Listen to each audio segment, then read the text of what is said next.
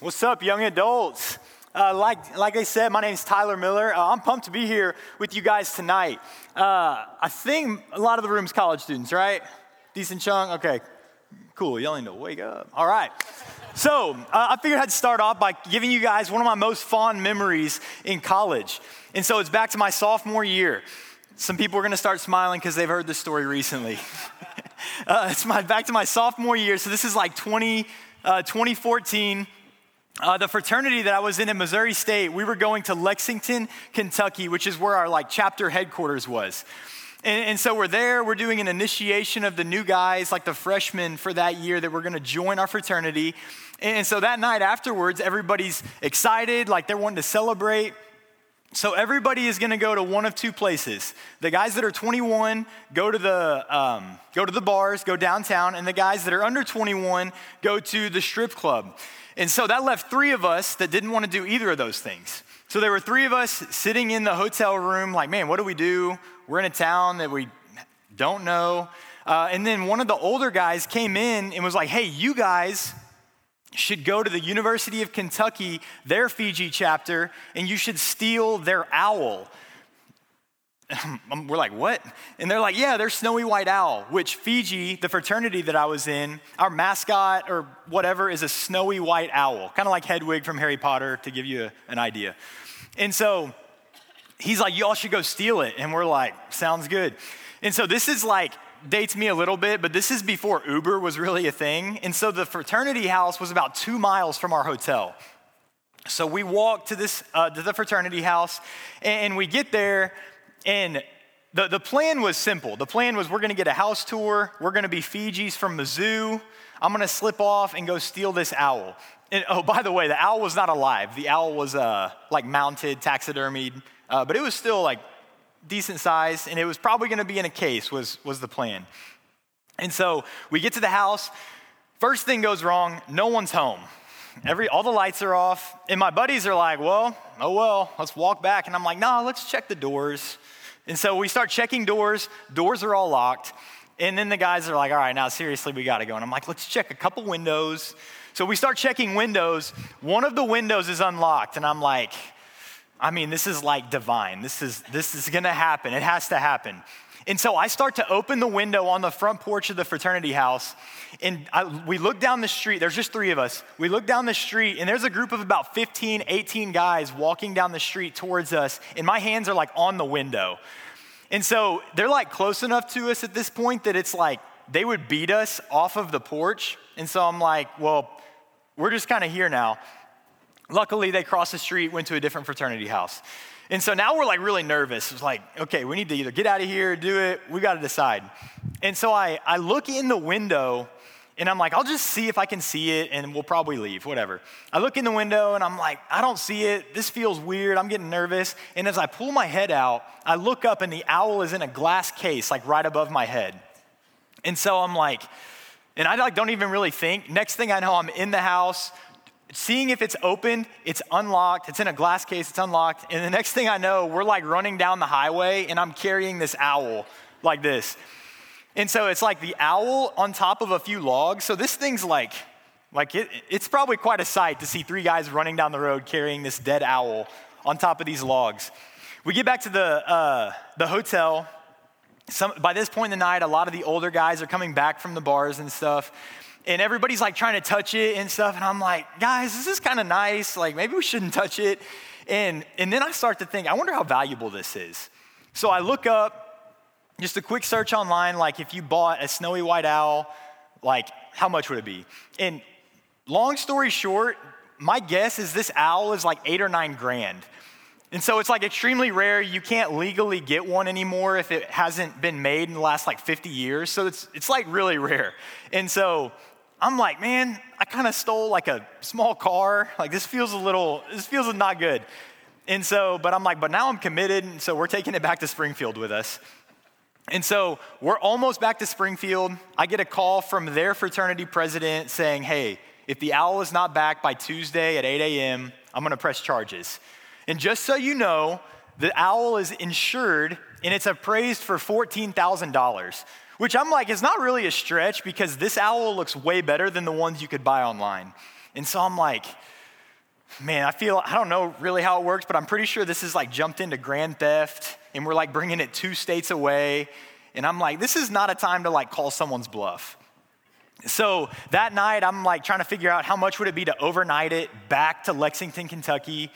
Way too expensive. So the next day I get out of class, me and one of the guys that helped me, we drive back to 9 hours back to Lexington right after we drove from Lexington.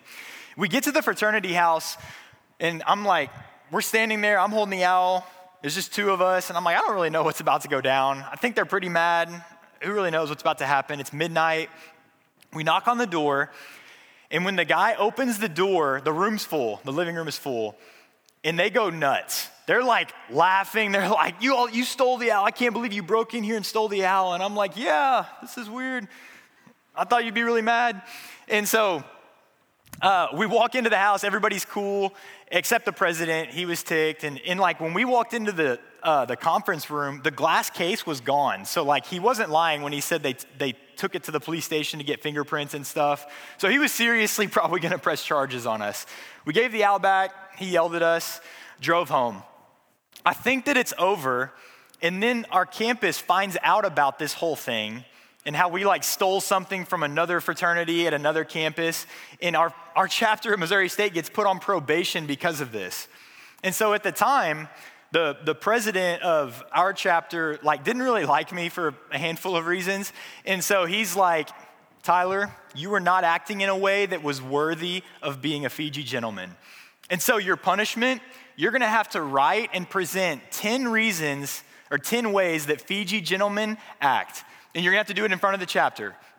And so like my punishment was I had to come up with 10 things that made a Fiji gentleman, and I had to present it in front of the chapter. Everyone's laughing. It's still in the bylaws today for the Fijis in here. You can go find it. But the president was like, Tyler, you were acting in a way that was not worthy of being a Fiji gentleman, and we are Fiji gentlemen. And mind you, the guy that told me to do this in the first place was the old president. But nonetheless, like I was not acting in a way that is worthy of being a Fiji gentleman. And so tonight, we're gonna jump back into Philippians 1, and we're gonna do the last 4 verses, and we'll see how this kind of ties in. So Philippians 1, we've been going through Philippians at Young Adults, and so these are the last 4 verses, again, of chapter 1, and here they are.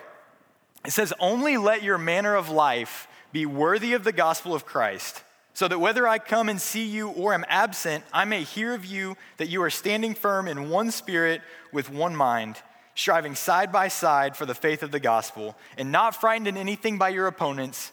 This is a clear sign to them of their destruction, but of your salvation, and that from God. For it has been granted to you that for the sake of Christ, you should not only believe in him, but also suffer for his sake, engaged in the same conflict that you saw I had and now hear that I still have.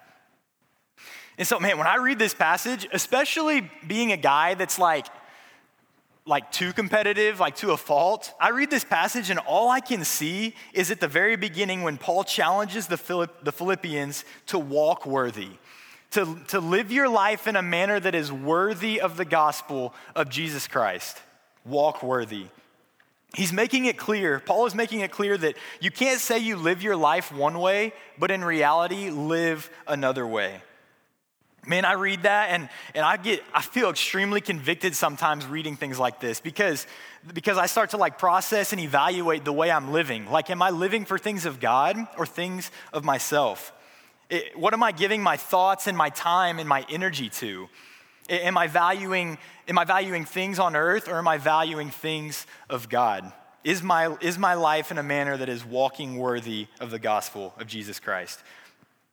And so I do want to take a couple minutes to be clear about something on the front end, because I think, especially in our culture right now, I think a lot of times we view this as like, okay, if I can live my life in a way that is worthy of getting to God, then he will accept me and then he will love me.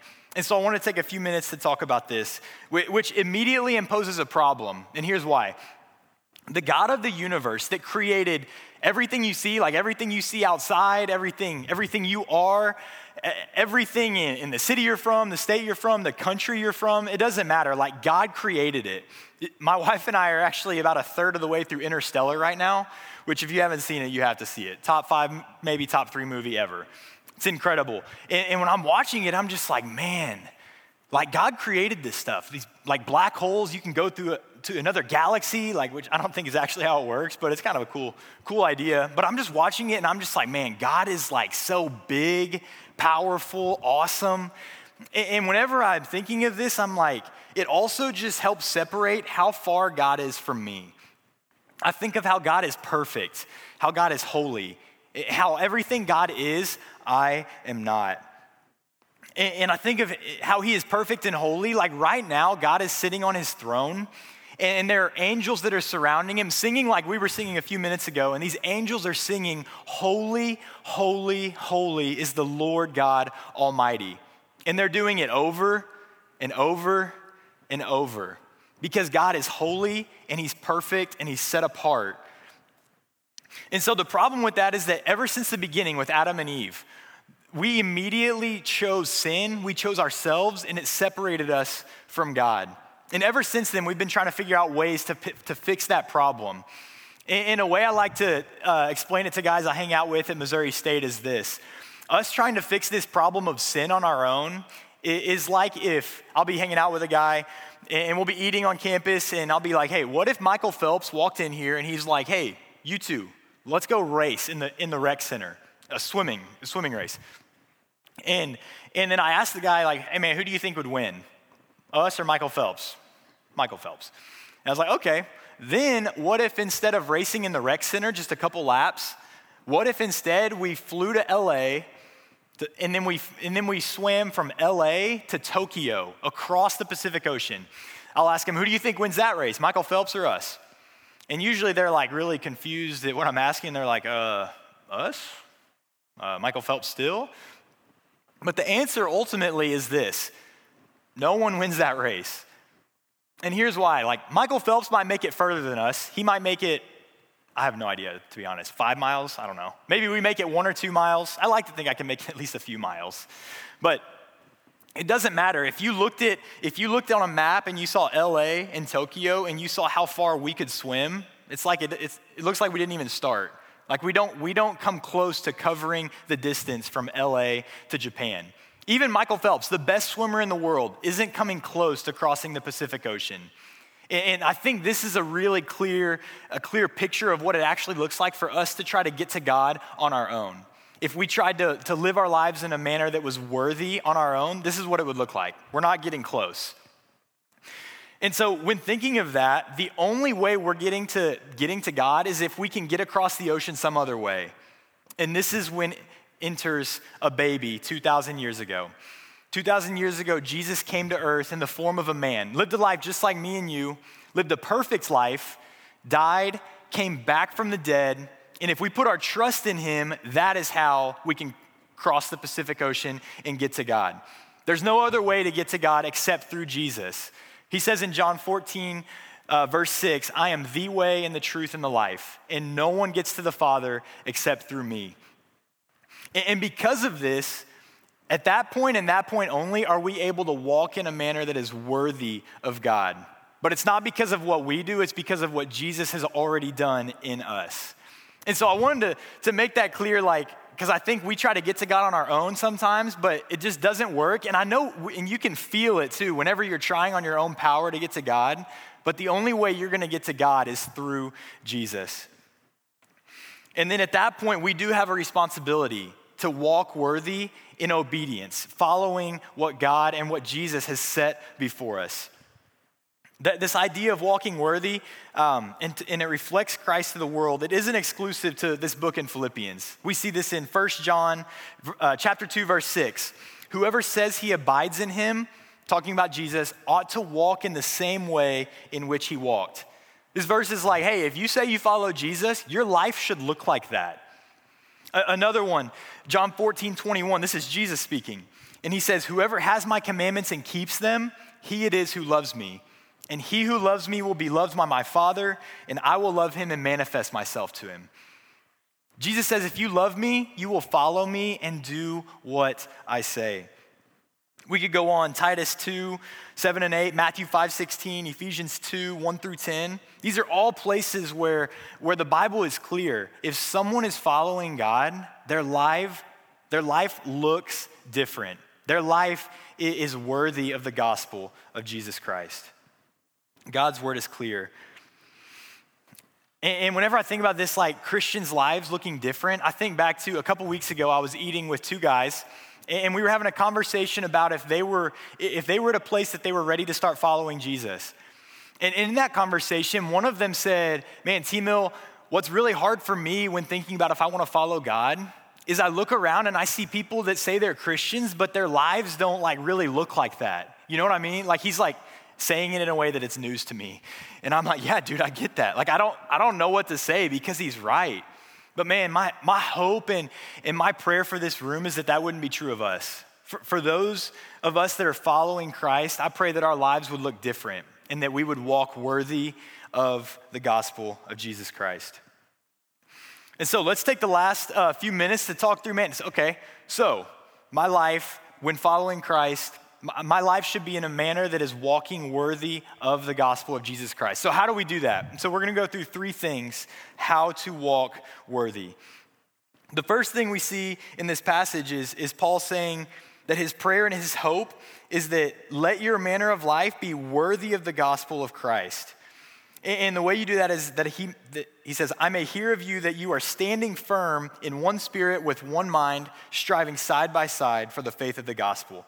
And so the first way is to stand firm, to stand firm.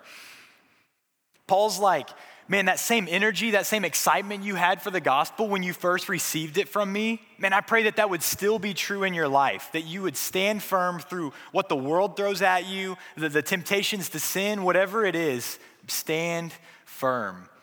And it doesn't just say stand firm, it says stand firm with each other, in one spirit, with one mind, striving side by side. Man, this is what's so crucial and important about this group. Like how you guys come together weekly to meet together and encourage each other. Like this is a must. Like God created us to be in relationship and in community like this with each other so that we can help each other stand firm. Hebrews 10, 24 and 25 says this, and let us consider how to stir up one another to love and good works, not neglecting to meet together as is the habit of some, but encouraging one another, and all the more as you see the day drawing near. Man, this is so important. When I think of this verse, I think of faces of guys that over the last 9 years since I've been following Christ, faces of guys that have helped me, that have held me accountable in areas that I struggle, that have said the hard things to me whenever I maybe wasn't even trying to hear them. Guys that'll be honest with me, encourage me, hear me out whenever I'm like at a low point. Like you need people around you like that. And I'd imagine most of them are in this room. Stand firm.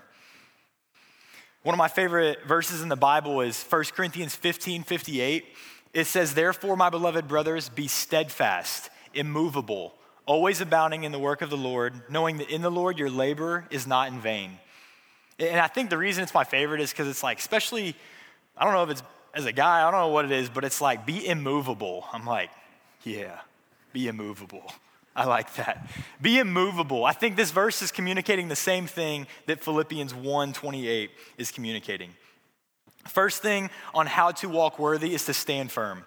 Second thing is to be fearless, not fearful, fearless. Verse 28 says, not frightened in anything by your opponents.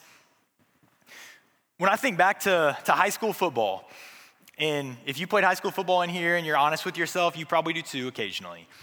I think back to high school football, back to my sophomore year, and especially if you're from a smaller town, when you're a sophomore, you will do whatever it takes to get playing time on varsity.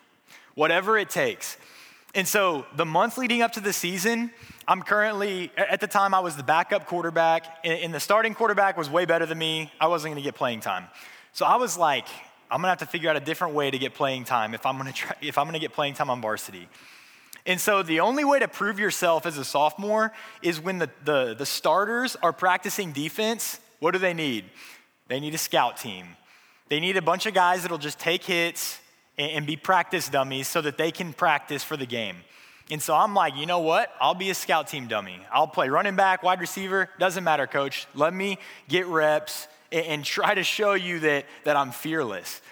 And so I think back to the week before the first game, There's a play where I get the ball and I meet a guy in the open space, and he was an all-state linebacker the year before, and I don't think he was really ready for this, but I lowered my shoulder and ran straight at him, didn't try to avoid him.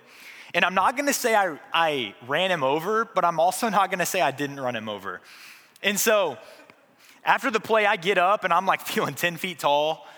And after practice, the rest of practice was good. As I'm leaving practice, the head coach brings me into his office with all the other coaches. And he's like, Miller, you got stuff in your neck. And I'm like, what? What is he talking about? I said, what, coach? He said, this time he actually said stuff. He said, you got stuff in your neck. And I'm like, coach, no idea what we're talking about here. No idea. And he's like, it means you're tough, Miller. And I was like, oh, okay, cool. Walk out of practice, 10 feet tall. First game comes, I get a ton of playing time. I'm like, man, this worked. Next week at practice, I'm like, I'm gonna do it again. Put me in on scout team, coach. And I'm in on scout team. I think it was the same play. I'm not kidding. Same play, I get the ball, open field again, same dude. He's ready this time. He hits me, and I'm not kidding, immediately I knew it happened. Immediately I hit the ground, I know that my collarbone is broken, and I missed the rest of the season. What's the moral of the story? I'm still trying to figure it out, but I know that for about a week and a half, I was fearless. Absolutely fearless. I don't think that's what Paul's talking about here, but nonetheless, we have to be fearless. In this way, we can actually be fearless because Jesus empowers us to be fearless because of the gospel that we have. Where are we at? Last week, I know you guys talked a little bit about verse 21 in Philippians. 121 says this, for me to live is Christ and to die is gain. I think that's more so what Paul's talking about here when he says be fearless. When I read that verse, I heard a sermon one time where the main point was something along the lines of if you're not afraid of dying, how could you scare that person? How would you intimidate someone that is genuinely unafraid of dying and being with God? We see this in the Bible, the disciples, 11 out of the 12 disciples, or 10 out of the remaining 11 disciples died a death from their faith. We see Peter and John, they're arrested because they were sharing their faith with people. They were arrested, and Acts 4:20 says this. This is their response to the people that arrested them. We cannot but speak of what we have seen and heard. They're I would imagine they're in front of this council of people, and they're like, look, we get y'all are mad, but we're not changing what we're doing. We can't do anything but tell people about the Jesus that has radically changed our life. And you can do with us what you will, but we're not changing what we do. And I can't speak for everybody, but I can speak for me. The times that it's kind of harder for me to be fearless is when I'm in the minority, right? When I'm in the minority of, am I gonna be the only person that's willing to share my faith with someone? Am I willing to be the only guy out of 10 at a bachelor party that's not willing to get drunk? Am I the only person that's willing to refuse to talk poorly about someone in a group when everybody else is, right? Whenever we're in the minority, that's the time that it's really hard to be fearless and be fearless of who we have in us. And so it's easy in settings like this, right? When we're together, it's easy, but we don't just follow God in here, we follow God out there. God's word tells us to be fearless because to live is Christ and to die is gain. Number 3 is suffering will come.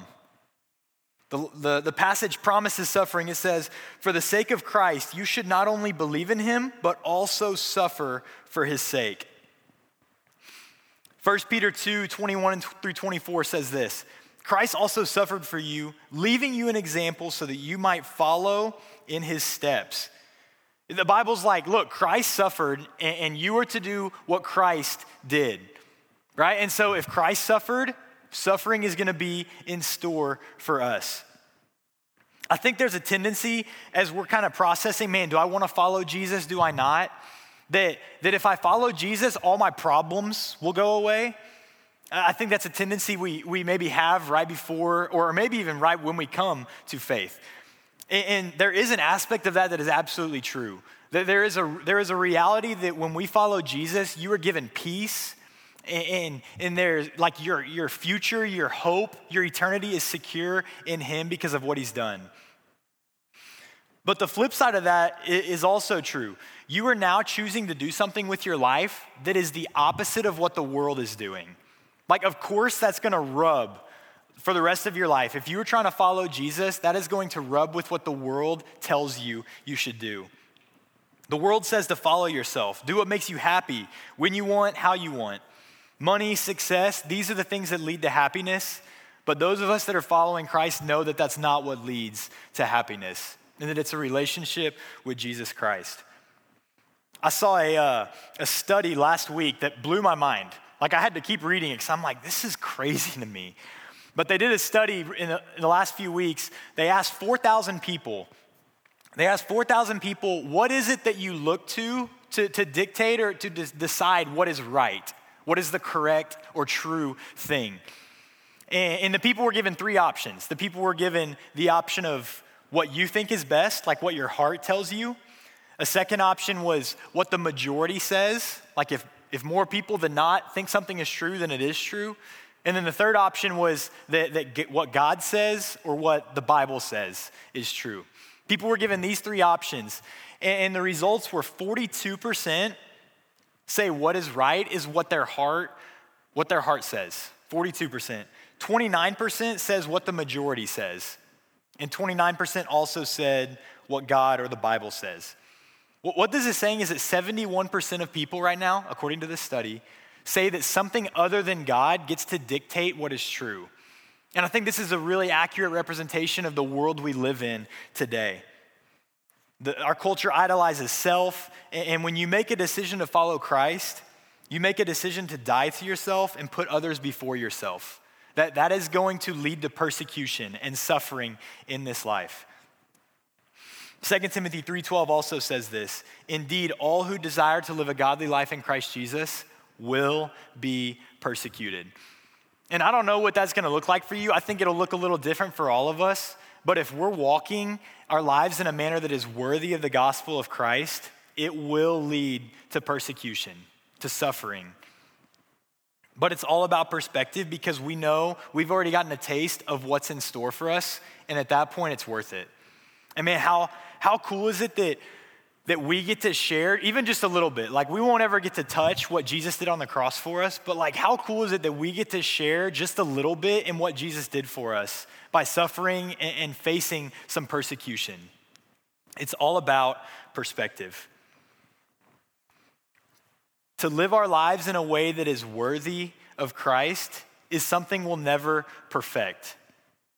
But I don't think that's actually the point. Like, we are given the ability to follow Christ now because of the Holy Spirit being inside of us. We are able to walk worthy because of that. And it's not the point to be able to walk worthy on our own because of Galatians 2:22, where it says, I do not nullify the grace of God, for if righteousness were through the law, through doing good things, then Christ died for no purpose. If we could attain or fix our relationship with God on our own, there would have been no reason for him to send his son. It would actually have been the most unloving thing he could have done. If we were able to get to God on our own, him sending Jesus to die is the most unloving thing God could have done. But the reason he did it is because he enables us to be made right with him, and now we can walk worthy of the gospel of Jesus Christ. Maybe you've been trying to make yourself worthy to God on your own. And maybe tonight you're starting to think, man, it really is I'm trying to do good things. I'm trying to come to young adults, to read my Bible, to pray, to do more good than bad, to sin less, these are great things. We should be doing these things. But these are not in and of themselves going to get us to God. The only thing that makes us right and worthy before God is what Jesus did on the cross for us. Jesus already did it for you. Then and only then will the way you live your life be able to truly look different and be worthy of Christ?